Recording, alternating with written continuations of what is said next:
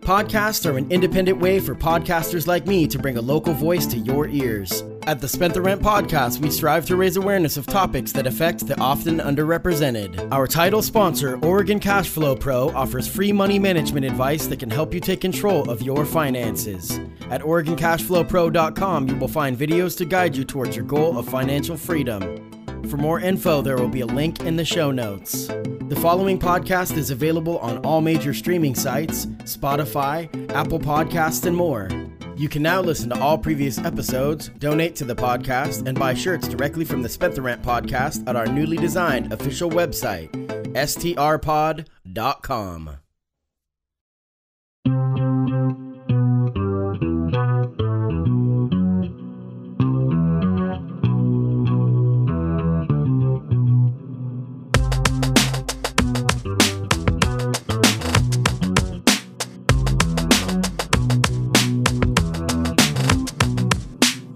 Welcome to the Spent the Rent podcast. I am your host, Patty Rose.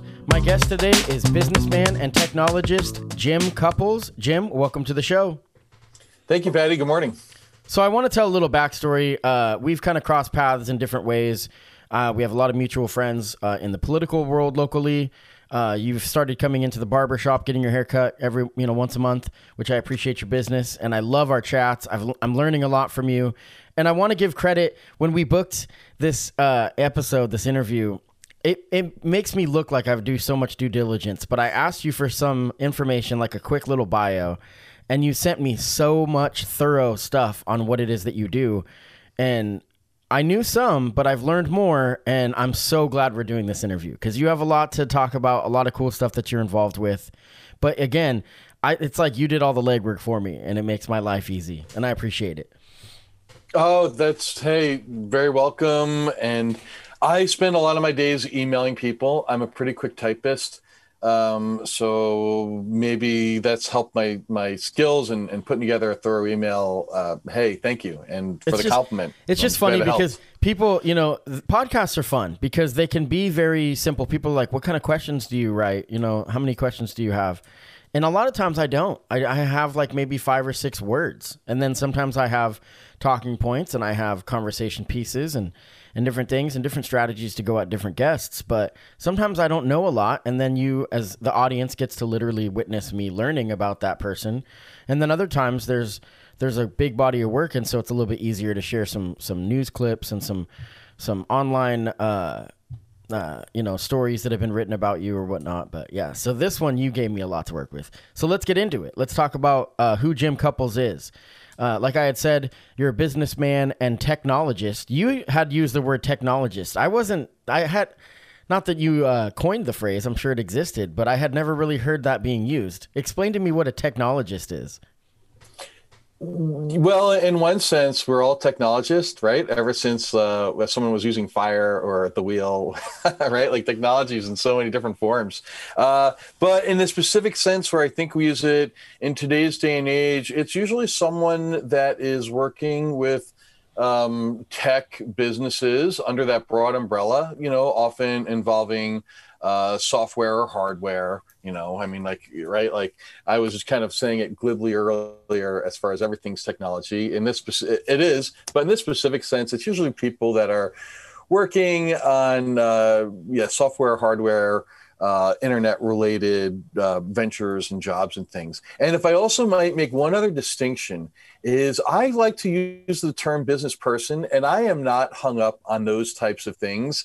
If I mislabeled myself, forgive me, but I hope I use the term. I try to be conscious of saying business person for myself. And the only reason I'm so aware of those types of labels is because of my work with Run for Office. And I would have to kind of like reinterpret, or I would have to break down steps to get on the ballot. And there would often be, and I am not, a warrior in this sense, but I would see language that was old and kind of gendered towards men. And I had great joy in destroying that. And I would use things like congressperson, business person, right? So I don't know, Patty, forgive me for, I don't mean to. No, I welcome people pointing it out because it does have validity. It matters, and language Thank matters. you. And so I will make those adjustments in the pressers for this. All good. Originally you're from New York, joined the Marine Corps, and then moved out to Oregon in 2006 to study political science at the U of O. Is that correct? Yeah, that's correct. I lived in New York and also New Jersey. And when I was moving to Oregon, that was after living in Jersey City, New Jersey for 6 years, which is right outside of New York City. I worked for the New York Daily News and the New York Times. So I was spending a lot of time in New York City. So New Jersey, New York area. And, I lived in New York and Brooklyn and also this other town called Nyack, New York, but also many years in New Jersey. I have fondness for both places, much to the annoyance of those who are from there. Right. And anyone that knows you, and the more I get to know you, I know this is true, that your key interests are innovation, like we talked about, technology, politics. You and I have some spirited political discussions, and agriculture. Is agriculture one of the main things that led you to Oregon? Maybe in a sense. I think what led me to Oregon was my wife and I were vacationing here, and we were living in Jersey City. She was working for the New York Public Library, one of the branches in Manhattan. So it was very, very concrete and urban. And we flew out to Montana, where she's from Great Falls, and drove to the Pacific, and then drove south to Oregon. And it was beautiful. And part of that beauty is our wonderful agriculture food system here. Some of us are very spoiled, but we have so many different types of crops grown here that if you go somewhere else, it's not like that. Whereas here you can get just dozens of different types of products off one farm. So the ag part is part of the overall beauty of Oregon, and I would say that added to it. It was so darn different than New York, and my wife and I were aching to see green every day and experience that. Yeah, it's pretty. I mean, I'm born and raised in Oregon, and now that I'm starting to have the luxury of traveling a little bit, I just went to Ireland. We're going to be going to Boston soon. I've never been to the East Coast, but I'm starting to just be validated in my reasoning for staying here. Oregon is amazing. I could see myself moving to Ireland because it's basically Europe's Oregon. But so let's talk about the work you do. When I first started talking to you, I'm like, so what are you? Are you a website designer, a web builder? And you're like, I didn't study those things, but you're kind of self-taught on a lot of this stuff, and collaborative efforts with different people. Namely, Chris Stiles is a partner of yours that you'll work with. Tell me what the partnership with him is like, and what kind of work you really do. One of the main things you noted in your bio is that you often are hired by private companies to maintain databases. So that's just one element, but you can kind of elaborate on kind of what the work you do is and what the partnership with Chris Stiles is all about. Sure. So Chris and I have been friends, I think, since 2015, and we met via Civic Tech when I was doing the Run for Office project. And then often when you're doing those projects, you're talking to people from all over the country. And then I had found out that, oh, wow, this developer who's working on this project, and we're talking about it, is from Philomath. And so, I emailed him on the side. I'm like, oh man, I'm down here in Springfield. We should get together for a beer and stuff. And then we found that we had common politics, and I often describe myself as, as shorthand, it's accurate to say I'm Bernie Sanders Jr., and I like all his policies. And Chris is in the same boat. We're both really, big fans of Bernie and kind of the progressive left. So we had this interest in working on civic tech projects. And then as we talk further, a year or two goes by, and I found out that Chris grew up on an orchard in North Carolina. And he has around 5 acres in Philomath that he, farms for his household, and ducks and geese and chickens and dogs and all these other things. So he had an interest in small ecosystems. And then it was, like, well, why don't we build something like Run for Office, but instead it's for farms where you're entering an address. So Chris and I will work on professional things where we are working on a project for someone. Right now, we're like bidding on a project for a government in Africa that wants to digitize its farmer database. And that's really cool, right? When we're probably one of a handful of companies and efforts, we're working with some other people to pitch in on that. So we do these projects for money, and then we also do things that we're interested in ourselves in wanting to build, and we build our own things, and we hope they're commercial. And even if they're not commercial, we're usually learning through it. So it's kind of like, the paid jobs finance the dream jobs. And we're probably lucky to do like 50-50, of work. If it's a 40-hour week, 20 hours are working on projects where someone's paying you, and 20 hours are organizing your own efforts. And I'm probably spread across like 4 projects of my own or someone else's where I'm like a key part of it. Yeah, let's talk about Run for Office. So this is, you've done a lot of different projects, but this is the one that probably was your launching pad. Is that correct? I mean, it was a big one, Yeah. at least one that everyone can comprehend. Yep. There's a lot of stuff you do that we're going to talk about today. Like we're going to get into blockchain technology to help farmers tracking crops and stuff like that. That gets pretty technical. But Run for Office, explain to us basically what the website's all about. It's pretty simple. I mean, if someone wants to run for office, they can go to this website and they can learn, and you can speak on it. Yeah, well, I love to talk about it, and it's great to talk about it with you because it's a project that was born of such local roots. So in Oregon, in our beloved Oregon, we are one of the few states that does vote by mail, right? Like universally. Now everyone's voting by mail. They're opting into it, but forever we've had that. So that gives us this unique opportunity to have our ballots. And what I started doing was like photocopying my ballot for, a couple of election cycles. And I studied political science, so I had a degree in politics. I had interest in politics, but I wasn't working in politics. I worked for Habitat for Humanity. I worked for the Springfield Museum, but I was looking at our ballots and I would notice a lot of uncontested positions as well as positions where no one filed at all. And really pivotally, I would look at our area, it was Springfield and Eugene, and we have a ton of activism, right? We've got a university right near us, a lot of other schools. And we're the second biggest community in our state. So there's a lot of reasons that people end up here with different points of view and they speak to them. And I was just had to think, why are we not in these positions if we want to make this difference politically? Protesting is usually a reactionary movement. It's not proactive where you're kind of setting the terms, right? And I kind of wondered, like, why aren't we more proactive? Why aren't we in these positions like Soil and Water District, which has elected members, and proactively looking for like regenerative agriculture solutions and protecting our watershed, which some of them do, and other ones we want them to do more rigorously. So from that observation, we have a lot of interest in politics, but there's a lot of uncontested seats and these opportunities. I thought that maybe what was missing was information.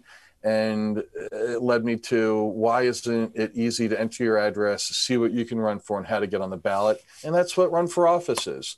And it initially started with a project called Ballot Path. A place called the Sunlight Foundation gave me a $10,000 grant, which was awesome because I wrote about it and sent it in under their deadlines. And they had awarded me money. And then I had connected with Portland State University, who said they had computer science students that were looking for a project. And so then I funded the research with the $10,000 grant and built a pretty great database for Oregon elected office holders and how to get on the ballot. And that was the prototype. After working with PSU, there was people at Berkeley, at Cal, that were interested in doing one for California. So I agreed happily to work with them, another set of students on that. And while I was doing that, I was approached by a private company to be hired and build that out with them. And, I kind of made sure that our priorities were in line, that the information would be free and available. And they said yes, and that was it. And then it became this project called runforoffice.org. It might be like the biggest political database in the United States. I mean, it has all the school board seats, county level seats, a lot of the cities, of course, state legislatures, congressional seats, Senate. We didn't have the president on there, and that was a bit of probably my mistake, because I was kind of like, oh, people are too over focused on president and everything up the political ladder. And so we're purposely not going to have it on there. But that was a mistake, because I would get a lot of questions. And either way, you should kind of try to meet your audience with what they want. And I could have done that, but we didn't. But it's still a really good project. I'm very, very proud of it. After working on it for 4 years, I left on great terms with my former coworkers, and still keep in touch with them and talk about political science and data stuff. So is it, okay, so now the president's not listed. Now, is it more designed for somebody that wants to run, or can it also be used by somebody that wants to learn about that process? Like, if you wanted to be like, what steps do you have to do? I mean, the goal of the website. So, okay, so let's break it down for the simpletons like myself. If you were to be like, I want to run for office, and you go to this website, that's who it's geared towards, correct? Is like the people that want to learn, what does that process look like? But do you have to go thoroughly into the steps of doing it, or is it more just information?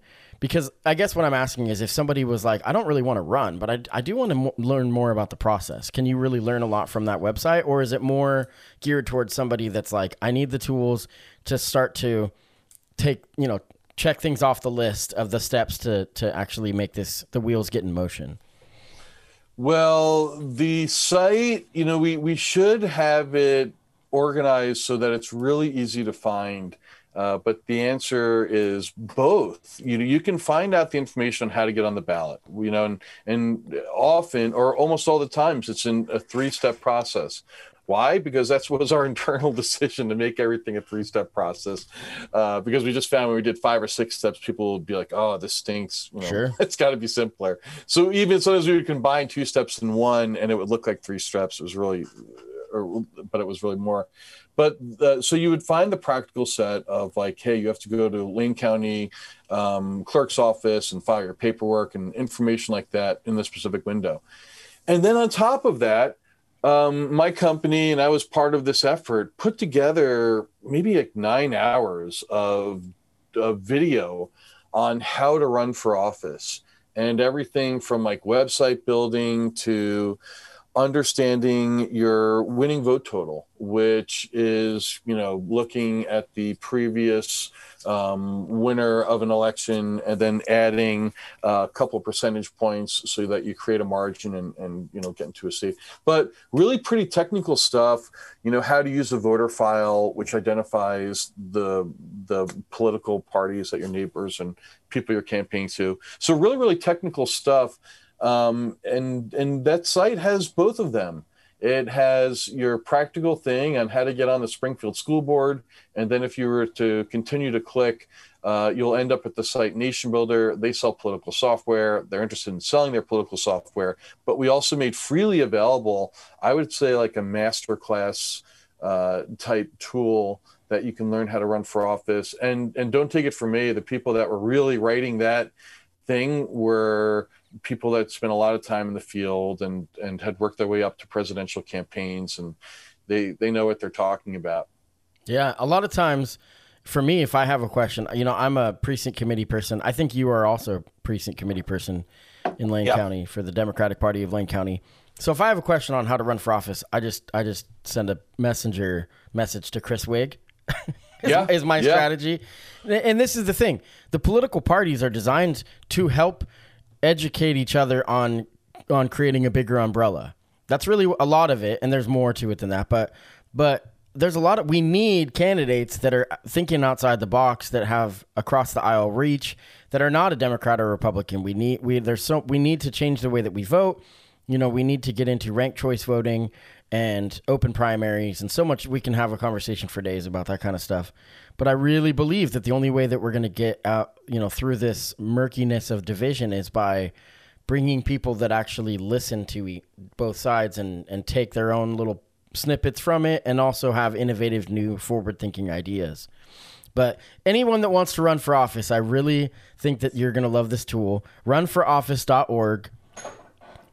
It's an incredible tool, and I don't know. People are always asking me, when are you going to run? And I'm like, no. I don't think I'm. No, I mean, I had dreams of it at one point. My partner, Dana, she's like, you're not running for city council or anything like that. She's very vehemently opposed to it. But I do think that I can do my part by having this podcast and bringing and elevating voices. Yeah, well, yes. I don't know. I think people should stay open to the consideration of running for office, and then just to tack all the way back. Yeah, it's easy for us because we're friends with Chris Wigg, so we can just ping him and ask him a question. And so my site our site, the site that I built with a lot of other great people, that's meant for when maybe you just don't know anyone and you're in freaking Cottage Grove. Well, Cottage Grove is pretty big, but you're in unincorporated Lane County and you don't know anyone, sure. and you're a recent Democrat or say unaffiliated, whatever it is, and you don't feel like you have that resource. It really fills a gap that I think our government should cover, and then if the government doesn't, our beloved Democratic Party should cover, and no one was doing it. So it was like, oh, I'll help to make an address searchable database of elected offices, and that was that. Yeah. So that's no knock on everyone. That's hey, that's how business it's a lot of happen. work. It's a lot of work.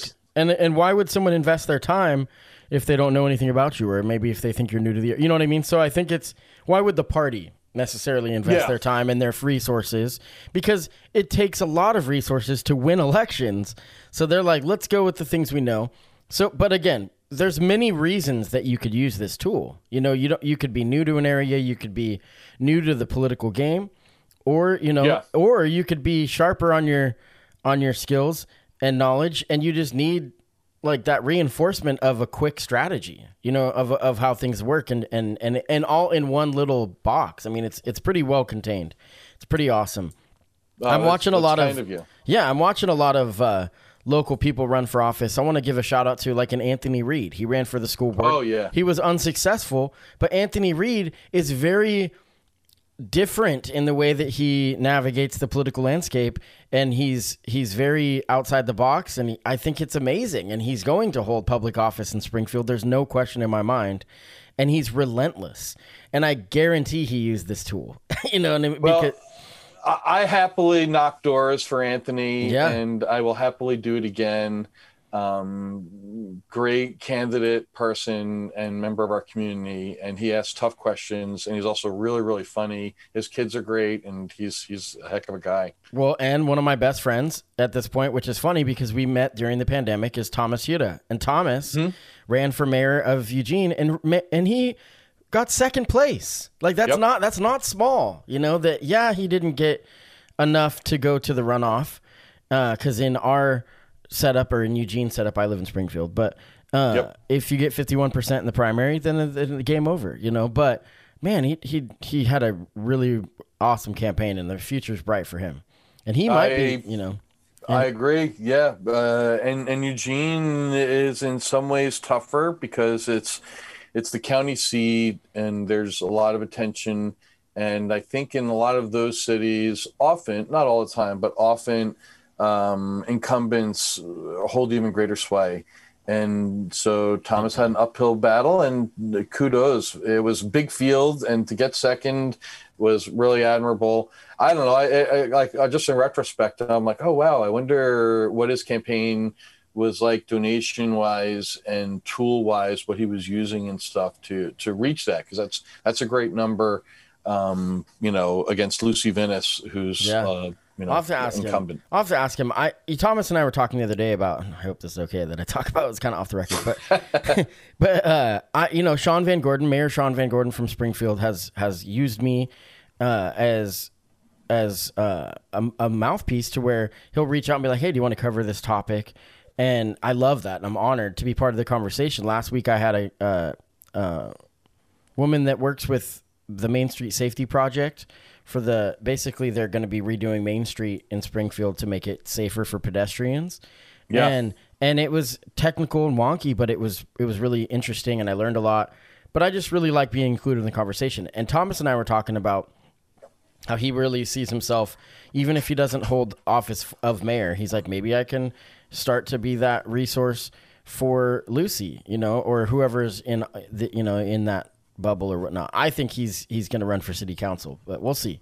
So now agriculture, we're going to change gears. Maybe we'll bounce back to politics because we could talk for 10 hours, you and I, about politics. But agriculture is something that you're extremely passionate about. There's a lot of different areas, but this is when I started talking to you, cutting your hair, I'm like, what kind of websites do you do? This is the first one you told me about. Ironically, I learned about allthefarms.com before I learned about runforoffice.org, or at least your connection to it.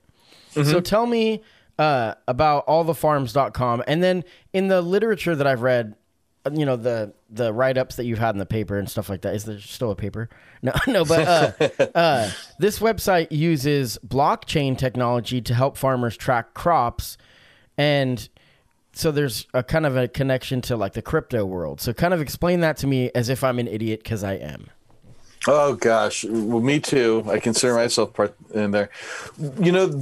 So Run for Office and All the Farms are related in the sense where with Run for Office, I was like, darn, it's hard to know what your local offices that you can run for are. And then, after working on that for 4 years, my mind wandered and I was interested in farms. And I thought the same thing. Wow, why don't I know what all my local farm options are? My wife is very conscientious with her diet. She's vegan, and except for ice cream. Same with my son. I'm not, but we were both had this interest in the local food system. Of course, it helped that my friend Chris Stiles was also interested in answering that question, and even being able to understand it, say in Eugene, because we've got some cool resources here, and like Willamette Valley Food Coalition, and they've got good tools too. But I didn't see something that was dynamic and that would include everything, and also that would enable self-inclusion from outside areas. So, Lake County and Eastern Oregon. So to that end, Chris and I and our good friend Whitney Farrell, who then had less and less time, so she kind of stopped helping us, but she's still really awesome. But it was really the three of us that got All the Farms off the ground, and that was creating a tool that allowed people to enter their address, see what their local farms are, and then see where those products were sold. And like, there's no link to buy them off our farm for better or worse. So I'm sorry that it is more difficult, and you might have to, like, it might say, sold at Market of Choice. And then you have to go ahead and go to Market of Choice. We don't have the live link in there. But we also don't take any cut of any transactions. And I'm kind of like, hey, this tool is like Run for Office. It's meant to raise hell a little bit. And you know what? If you really like Couples Farm strawberries, and they're not being carried at Whole Foods, Market of Choice, Cabela's, Sundance, wherever you're shopping at, go tell them, carry this, because there's a lot of tension in there. And I'm a big advocate for small farms, and that automatically puts my efforts at odds with the status quo supply chain, and that's just a fight that I am pitched in. It's not very contentious, but I see a very automatic tension in consumers wanting to buy more local, more concerned with farming practices, and the way that we get most of our food from a few mega farms in the Central Valley of California and Yuma, Arizona. Look, there's natural tension right there, and I'm in the thick of it, and that's where I hang out and work on a lot of projects. There's so much discussion right now about why people aren't going to work and why we can't get Christmas presents this year, and why and no one, not no one, but the average American, including myself, have very little understanding of how it all works. Like when you say supply chain, to me, a lot of times when people say that, of course I know what you're talking about. But when people are like, oh, the supply chain, I don't think people even know what that means. So a lot of times. So I think that these tools are so useful because once you start to uncover, how everything's connected, it starts to really make sense. It's so vast, the way that our whole system is created and set up, but it's not something that we can't digest. And I just think these tools are really useful. Run for Office, all the farms, I think they're both really cool because it makes it to where it levels the playing field a little bit, where it kind of makes people aware of that this is the structure. Yeah. And I think there's so the supply chain, right? Like all people have to understand is you want to have, if you really want to know and shorten your supply chain, well, go down to the Lane County Farmers Market or the Riverbend food stand. I think it's Food for Lane County, right? Like that'll shorten your supply chain. Last night, my wife was like, hey, or 2 nights ago, I made some chili. And my wife was like, oh, we have to throw out a bunch of onions because there's a salmonella recall. And that's real. Right now, you were like the vast majority of us were told to throw out our onions. That is so wasteful. And there's so many onions growing around us. And you would not have that concern or have to throw out your onions. We did because we get a CSA, but we had bought onions from Fred Meyer. And, you're throwing them away. So supply chain, like you want a short supply chain, let it be you driving to Lane County Farmers Market, go to Hence's farm up in Junction City. They're friends of mine. Go to my brother's farm down in Cresswell, where my friend, they've got bison down there and all sorts of other things. Wow. It's not far away. Yeah, they're super cool. But that's a short supply chain, right? Sure. And you don't have anything to worry about with that. And I think that that's not just in food. I think that it's really important with art, that when we have art walks in downtown Eugene or in the in the Whitaker district, and then musicians, there's so many tools nowadays where you can buy directly from the artist, or you can support your artist, or you can buy a t-shirt or whatever you do that really helps them. And you go direct, I think that's cool. So on allthefarms.com, is there information on if each farm has direct to consumer type stuff? So you had mentioned that it'll say like where it's available. But does it also let you know if you can go directly to them, or would you then have to just call them directly and find out? Oh yeah, you can filter for that on our site, and it'll say, it will even show you the page where you can go to buy directly from them. Oh wow! On the site, so yeah, you'll be able to see that on our site as it is right now. That's cool, and I think that's really neat because, like you said, you want to shorten the supply chain, go directly to the people creating the product. So let's talk about a couple of different groups that you're involved with. One of them is a group organized to bring broadband internet to rural communities. Tell me a little bit about that. Sure. So that is a nonprofit called PECASA. It's really led by a trio of people. One of them is an Oregonian. That's how I got pulled into it. Peter Harder, who's up in around Portland. And then 2 other colleagues of mine, Ed Engel, who worked for Microsoft Farm Beats for a long time, was interested in agriculture, and another gentleman named Garland McCoy, who's a long time kind of international advocate for broadband and Wi-Fi. So the effort behind PECASA, and this ties into a wonderful local company with Emerald Broadband, and they know this struggle for real.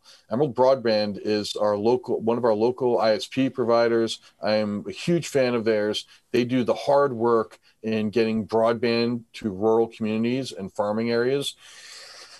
So they do it on a very local, tangible level, and PECASA is this effort, this nonprofit, and we go and try to present materials that heighten the awareness of specifically what communities need broadband access. So the reality is this: we've all seen T-Mobile and Verizon commercials, and they show a map of the United States, and it's all colored, and they go, we've got all this Wi-Fi, and it's available here.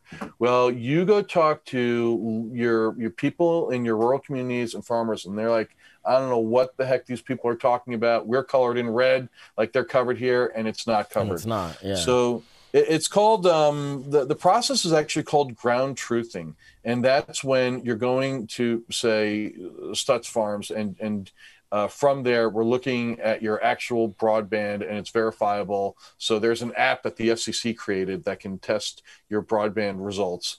And so that's what that project is, and right now we're working with it's me. I'm kind of like an add-on to Picasa.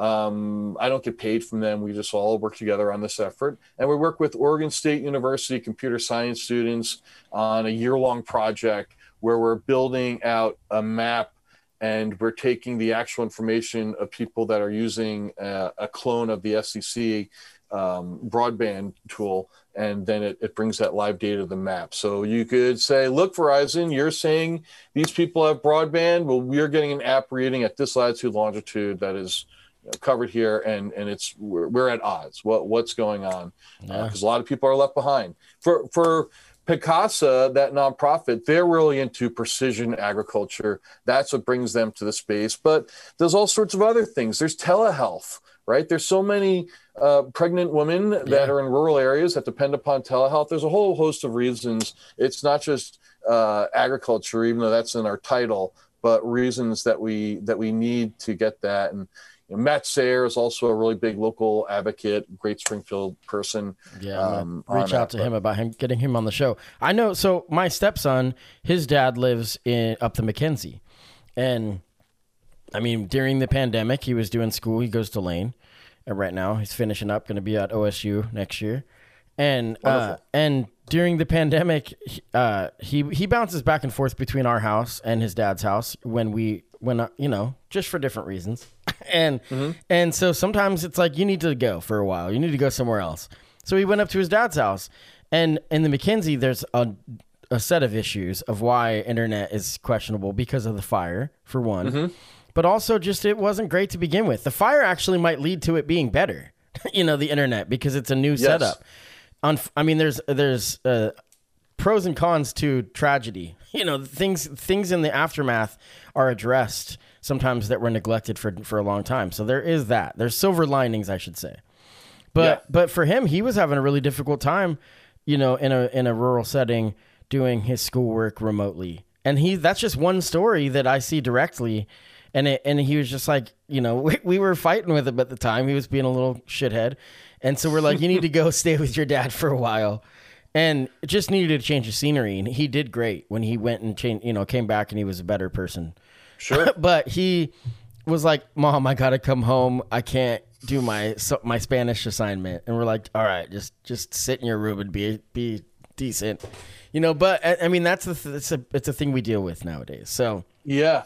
So and imagine not having that resource. Yeah. So I think that's really cool that we're doing that. And again, this is why I love what you do. The projects that you're involved with is that it's about leveling the playing field. It's about making sure that everyone has the resources that they need. So now there's another one, AgCheck, and this is the hemp industry. Is that correct? Is that the one that you wanted to talk on? Yeah, we can, I did a project with OSU, another year-long project, and it had a partner company, an actual farm, a hemp seed farm, and OSU has a hemp center, and we developed a blockchain product that could track hemp seeds. And the reason for that was hemp seeds were so expensive, super expensive compared to other seed. And the genetics in hemp seed were really, really important. It was important to have feminized hemp for most purposes because they were a lot of times we're growing for CBD, and you're going to want these buds that produce this CBD. And then the other reason was if you grow hemp and it's above 0.3% THC, it's considered hot, and that means it's illegal, and you could waste a whole lot of time, money, and all those other things. So it made a lot of sense to use a blockchain tool for seeds so that people could verify certifications that were related to a specific batch. And they were just more interested in that stuff. So yeah, we did that. That was a lot of fun. I think the other one though, that I wanted to talk about. Let's see, was there was Picasa, and then the other nonprofit or effort that I get into. Let me see. Sorry, Patty. Oh no, you're good. I'm remembering now. I mentioned the wrong one. Let me see in your notes. It was Regen One. Regen One. Regen One. Yeah. Well, let me give these guys some airtime because I really love their work, and there's some Oregon connections in that. So Regen One is something else that Chris Stiles and I are part of. They're another nonprofit. Their goal is to move conventional farms to regenerative agriculture. Regenerative agriculture is a very fuzzy term, but it's also a very something that's really on the rise. Regenerative agriculture means the soil being in better condition when harvesting than when you started. So it's like strengthening root systems, which prevents water runoff, flooding.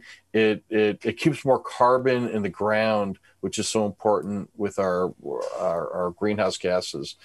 So I work with Regen One, Chris and I, and we're talking about repurposing the All the Farms tool, or maybe cloning it so that people can find their specific farms better. Really, Chris and I are just totally up for helping them on making tech solutions for that nonprofit.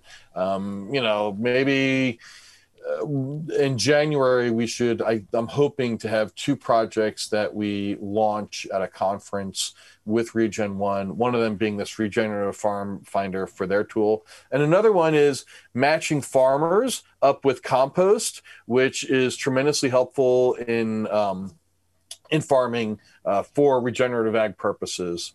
So both those things. So yeah, Chris and I dedicate a lot of time to that. Some of it is paid or you're seeking contracts, but the vast majority of the time it's unpaid efforts. It's pretty great the work you're doing. I'm pretty stoked to learn more about it, and you're always welcome on the show if you've got anything you'd want to talk about. Yeah, it's really cool. I want to talk a little bit before we get out of here about some of the changes to the podcast. I'm going to probably, if you're listening to this, then you already know this, that I'm not going to be doing as much video. It's just too time consuming. The podcast originally was created to be audio, was to be listened to. So I'll do little teasers and different things on YouTube, but I'm going to really focus on doing this audio. So if you're listening, what really helps me is if you subscribe to, wherever you listen to the podcast, Spotify, Apple Podcasts. I think now you can even listen to the podcast directly on Facebook, which we should all make a mass exodus from Facebook soon because it's just getting worse and worse, and it's really destroyed the world. But,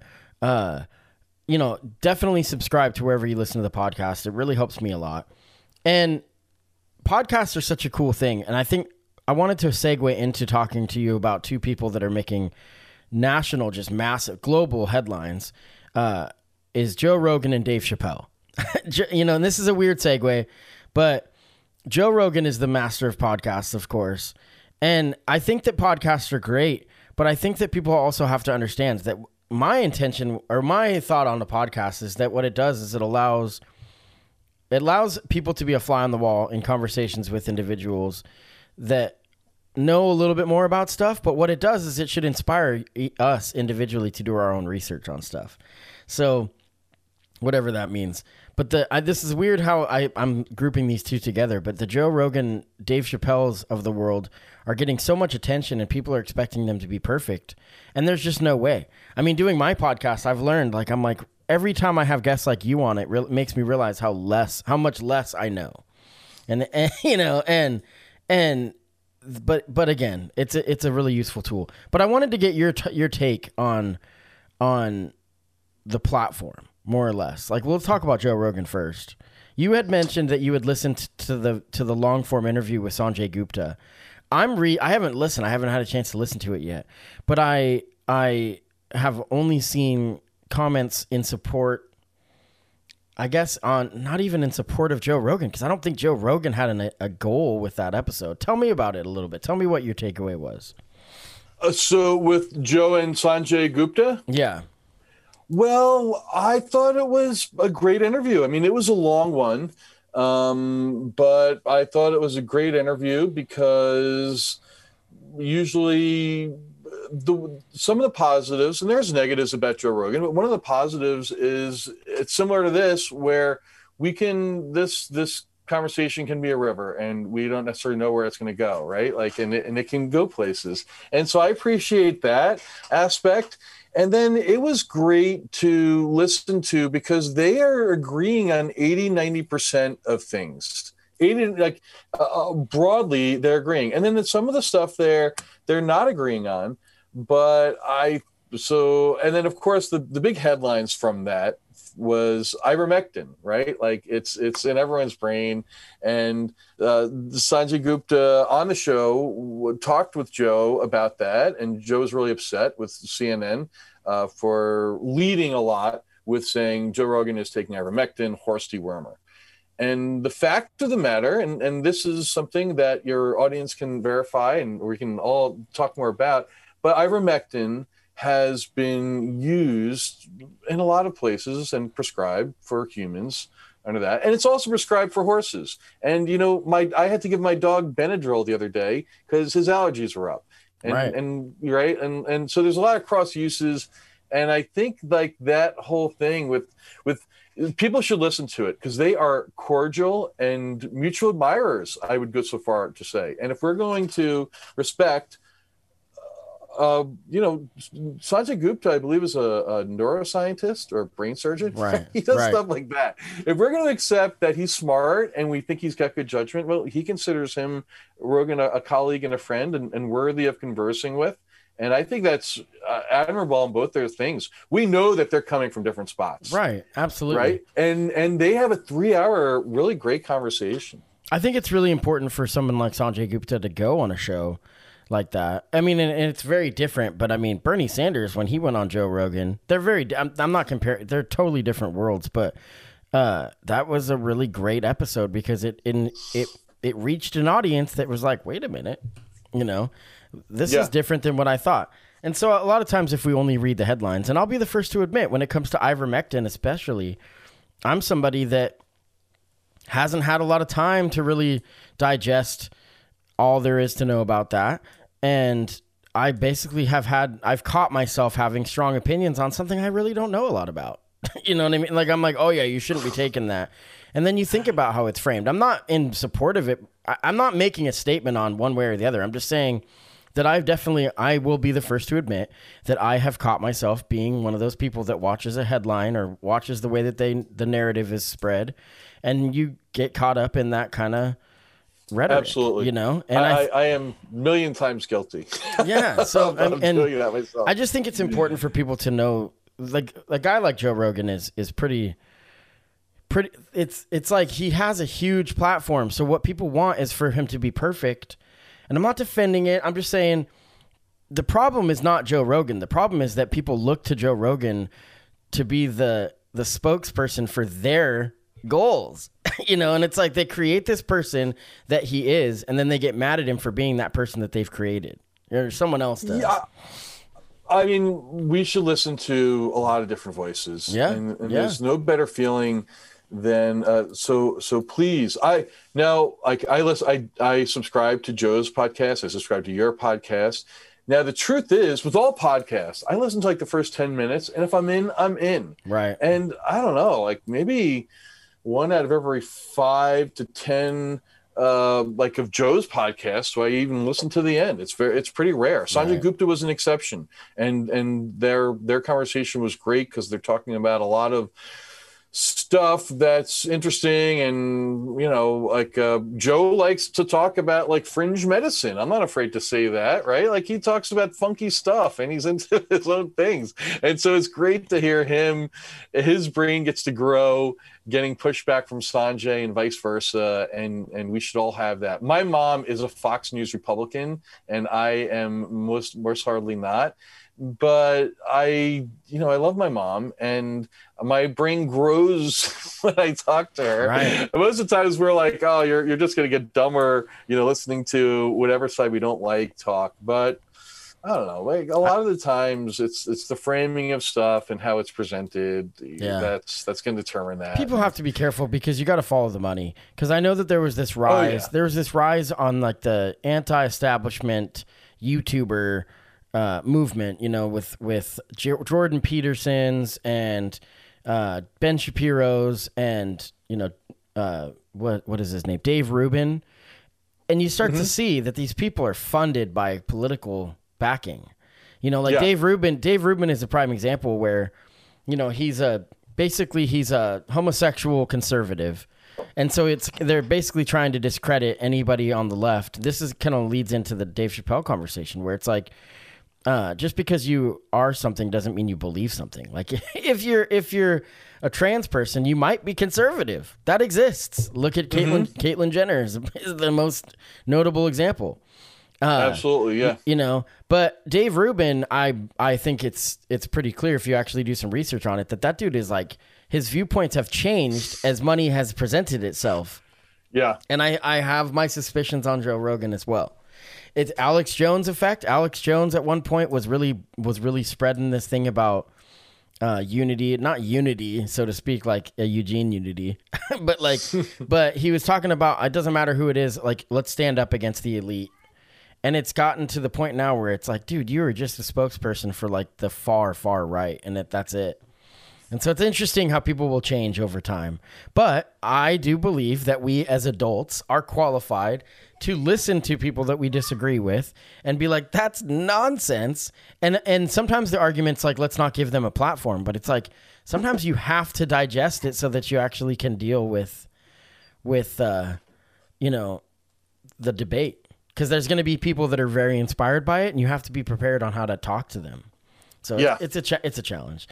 Well, Jim Couples, I appreciate you so much for the work that you do. I'm going to leave a link in the show notes for runforoffice.org and allthefarms.com. There's way too many things that we mentioned, too many different websites for me to link all of them because it would just get too confusing. But there's a lot of great work that you're doing. And so I look forward to learning more about each project.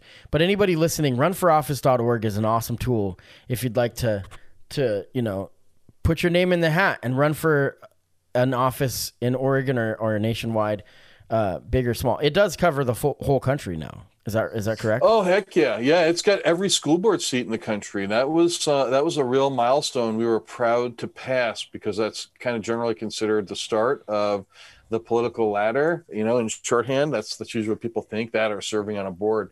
But yeah, it's sure is national. And if anyone has any questions, they're always welcome to contact me directly, and I'll probably add a bunch of stuff in our thing. Yeah, Patty, we could talk for hours. I'll definitely have you back on. I'd like to have you on to do a political recap. The next election cycle would be really fun because you and I have fun dialogue on that kind of stuff, and I think that we're not afraid to ruffle feathers. I hate it when people say that, but because it's like, oh, you badass, Rick. I'm looking at you, Rick Dancer.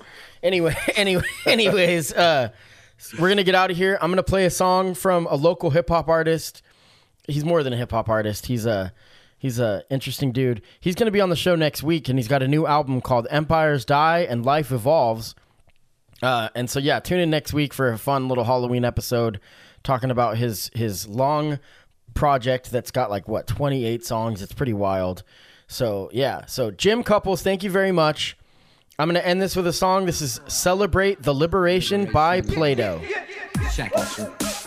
Time to awaken, sacred, noble waiting life we're saving, breaking out the matrix through imagination, inspiration, innovation in this nation. Beat my proclamation.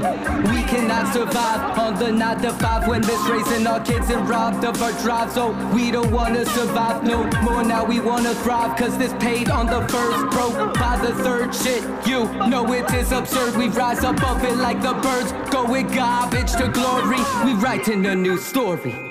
And the more we believe, then the more it comes true.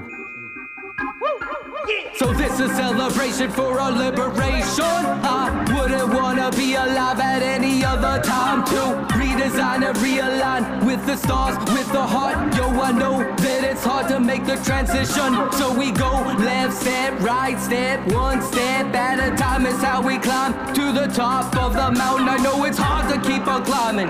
We gotta keep on climbing. The sun up there is shining. We gotta keep on climbing until we see the view. Peer clearly through the truth. That is what we gonna do. Tell the oppressor man no more. We will pray for his soul as we take back control peacefully. Either that or either we be bringing back the guillotines to these gully streets. Cause we tried to come in peace with tear gas, shot by rubber bullets in the kidneys. We all lost our jobs from this quarantine. Might as well reclaim the streets, cause we need some relief. Our hearts are filled with grief from watching family be murdered by police. And we got no hope for no change coming from a vote when told to go back to punching the clock like a punchline to a fucking joke. Yo, the status quo, it has to go. The system won't save us. It was written to enslave us. Tax dollars as payments to the state of surveillance. So the only solution is a revolution. But I don't wanna be a part